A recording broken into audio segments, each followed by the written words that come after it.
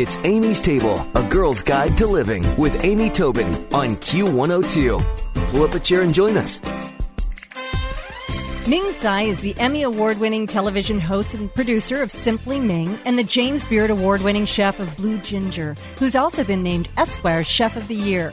Ming's latest book is titled Simply Ming, One Pot Meals, and he's joining us today on Amy's Table. Welcome. Thank you, Amy. Great to be here. Well, I'm so excited. And, you know, Dayton, having your family having a restaurant there for over 20 years, how much did that impact your future in food? Well, it was huge. The Mandarin Kitchen, which unfortunately is no longer, and my parents, live in Palo Alto now, suffering out there in California. It did the one thing that if you work in a restaurant as a kid, it gave me the restaurant bug. It gave me the bug that if you can do good, solid, consistent food at a good value with a smile, and when I say smile, I mean service all the way up and down, you'll get a loyal customer for life. And that buzz is the restaurant bug. And that has continued until this day. I mean, I love being at Blue Ginger, serving people when they leave. They're like, that was the best meal of my life, or what a fantastic meal. Your service is great. That's why we do it. We get to please people. And, it's funny because you bring in service and food at the same time. And really, in a dining experience, they're kind of equally important, aren't they? You can't have one without the other. Not even. And this is coming from a chef. Service is 70% of the experience.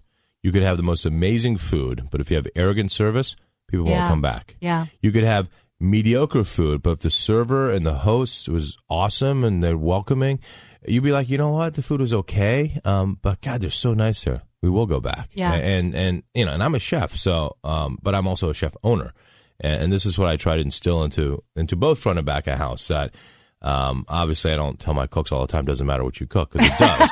But if you can give fantastic service and fantastic food, customer for life. Yeah.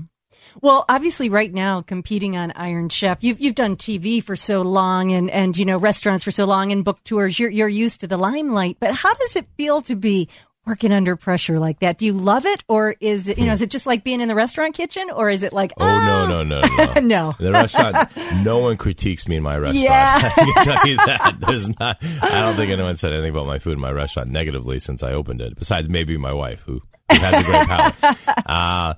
No, I mean, look, I went into this knowing that a couple things, knowing I know I'm not perfect, so there's no way I'm going to get accolades. Great dish every time. You're going to have failures. On show 2, I almost failed myself out of there. But I did it with one goal, which was to have fun, to go in there and combine my two loves, which is competition and food, in a forum that's legit. I don't always agree with the judges, because it's personal. It's absolutely subjective. Michael Simon is a chef, so that was another reason why I did it, because I know that at least he'll look at it from a chef point of view. Simon and Donatello, I mean, they're very consistent. They have their own palate. I don't necessarily agree with their palates at all times, but it's a game, and I did really enjoy the ride. I mean, there was the way they're editing it. There appears to be a little bickering back and forth, and they're doing that to make it more interesting. But note to everyone listening, it's a reality TV show. So, and everyone's dressed exactly the same the whole time. So they'll take a clip from 4 days ago of me frowning and add it to a dish after someone said a comment. It's not exactly what it appears to be. That's TV. Oh, yeah. It's entertainment, which is why everyone wears the same thing. And I actually screwed them up a little bit unconsciously, subconsciously, because my wife made those headbands, because I'm a big fan of not sweating in your food. It's a personal thing.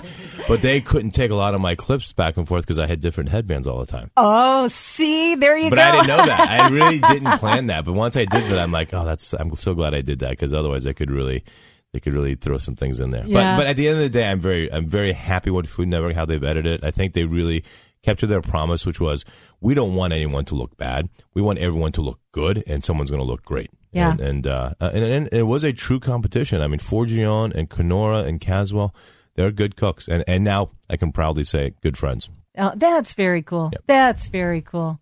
Well, of course, the latest book, Simply Ming, One Pot Meals, you kind of keep the home chef in mind, and that you let our cleanup be easy. And also this all follows your food philosophy. And I love this, that everything should have taste, healthfulness, simplicity, and affordability. And that's really important to the home cook. I mean, you're pushing all the right buttons with us. Really? Yeah. It was, the goal, which I didn't really realize till once it was printed, is to really get people back on cooking and to get families back at the dining room table. That's something I think we've lost in this country in the last 10, 15 years because we're all so freaking busy with Twitter and Facebook and emails and soccer and karate and ballet and this and it's such media overload. The only time that I ever decompress is at a dinner table, and I think it's just paramount. So I mean, I grew up in Dayton, Ohio. 5 p.m., not 5:01. 5 p.m. we sat down, mom, dad, my brother, and I every single night, and then Fridays at grandparents. And that consistency was, part of the reason probably why I'm so disciplined. But what happened at the dinner table was more paramount, which is we discuss problems, we discuss relationships, we discuss how come you got a B, not an A, because my golden rule as a kid is get straight A's only. That was their rule, not my rule. I didn't follow that rule, by the way. And, just all issues came up and were solved there, as opposed to, God, parents email their kids now when there's an issue. You didn't take out that should be discussed in person. And so the idea was if you can get a cookbook that actually the worst thing is after you make a great meal, you look at your kitchen, it's a mess, there's 7 pans, and it's a complete battle zone, you're going to be demotivated to try another recipe out of that same book. Right. And so using one pot, one wok, or one saute pan, or one roasting pan, it has to be delicious first. And once you can make tasty food easily, know that it's going to be even healthier than maybe some other recipes out there. And at the end of the day, affordable. That's it. I'm hoping it's a slam dunk. It's the right formula. It's been well received, and look, I love being back in Dayton and Cincinnati. I mean, this is my home turf, and I get it that it's kind of big fish, small pond. But I just came from New York and did book signings there, and I love New Yorkers, right? Although the Yankees suck. Can I say that? Can I say that on radio? Yes, I said Yankees suck because they do, and they know it. But the attitude is so different. I love the Midwest. I mean, Chicago's the same attitude. This welcoming and thanks for coming here and making a trip here. And it's so much different than, New York, they're so privileged. And they're like, plus I'm like one of 50 chefs. It's like no big deal. I have a book signing. And I'm not trying to trash New York, the Yankees do suck. But but I love what goes on in the Midwest. Yeah. If I was ever going to open another restaurant, it would be somewhere in the Midwest because I would be more appreciated than anywhere else probably in the world. Oh, that would be good. Do it in Cincinnati. Yeah, okay. That's one of 50 Let's start places. that rumor. Well, how does the home cook, though? You sometimes go to somebody's house and maybe they're a home cook without a lot of creativity. I'm being tactful now. Yep. And, how can they add taste? I mean, what are some flavor boosters that are sort of chef's secrets for a home cook? Of course, everyone knows about salt, pepper. And you can't overlook that because properly seasoned protein does make or break a dish.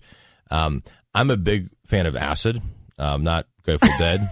I'm talking about lemon juice, lime juice, vinegar, passion fruit. And by adding that and you'll see quite often, there's even like in the beef curry dish, I serve with a wedge of lemon. And when you add acid like that to a dish, you can actually add less sodium, which is good for your health. But it heightens, it enhances and heightens the flavor of what you're putting the lemon on. And I think that's a trick that a lot of us chefs use. It's very Asian technique. I mean, limes are used like crazy in Thailand and in Chinese cuisine, not so much lime juice, but vinegar. And you'll see that all over the book. So just a splash. Well, I know actually there is a photo in the book of you squeezing lime on to finish a dish. And I thought to myself, that makes all the difference. And sometimes people will see that and be like, oh, I don't have a lime, no big deal. But you know what? You're missing. You're missing the final note. You're missing the or the exclamation point, But and I like the idea of the vinegar too. Well, healthier. Now it seems like we're all as a culture being more concerned about healthier dishes, but a lot of favorite dishes aren't quite so healthy. Some tips to Yeah, I mean, again, I'm not a diet chef. Never was, never will be. And I never counted calories. I don't have no idea what the calories are, but based on the reverse pyramid, which is what Dr. Walter Willett at Harvard has come up with recently, and I'm on their nutritional roundtable. Yes. There's a great combination of carbohydrates, and if you can go multi-grain, I mean, I even use brown rice, white rice combo for that reason. Plus, I think brown rice has a good flavor. 100% is a little too strong, so I do 50-50. But between grains, which is carbohydrates, veg and protein, there's a good balance there. And you can't, look, it's natural and common sense. If you're going to eat an 18-ounce ribeye twice a week, probably not a good idea. And the person doing that, you know that. An 18-ounce ribeye could feed a family of 10 in China, by the way, and it would be even better because it would spread the flavor. And point being is you have to think about not necessarily the recipe you're eating, but moderation. Even the duck, it's a braised duck dish. It's delicious. All the fat is cooked away, but you can't have that every day. You need to balance it out. And I really do think, for the record, that whoever came up with supersize should be shot. I agree, actually. Come on. Your French fries at McDonald's used to be like this and Wendy's, and now they're this big. So now people think that that's small. That's ridiculous. And the constant refills on the sodas that are God, like, the big gulps. You kidding me? 64 ounces of Coke or Sprite or Pepsi, whatever. You're killing yourself. Yeah. You're going to be diabetic within 10 years. It's crazy what people think is good, or it's okay to drink a whole bottle of Coke a day. It's not okay. Drink water. Well, you bring up the 18-ounce ribeye, and it's not good for you and could feed a whole family or, a whole table full when properly prepared. But do you think that's also how you lead to affordability? These healthier ingredients, more veg, more grains, less beef, less protein, should I say.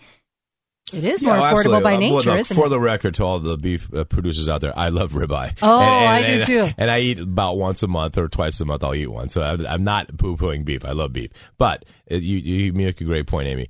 The cuts of meat in this book are what I call lesser cuts. So short rib or lamb shank or chicken thigh. And now there's new research through angiogenesis. And I encourage everyone listening, go to TED.com, which is a great lecture website. Search a doctor named Dr. William Li, L-I, and you can learn about angiogenesis. It can change your life. You can become healthy through food. It's amazing stuff. Well, you know that every recipe in Simply Ming one-pot meals is going to follow Ming's philosophy of taste, healthfulness, simplicity, affordability, easy cleanup, and it's all good stuff. Well, Ming Tsai, thank you so much for joining us on Amy's Table. We'll put all your information and Ming's mom's famous vinegared shrimp on amystable.com. Thank you so much. Thanks, Amy. Thanks for having me. Stick around for another helping from Amy's Table on Q102.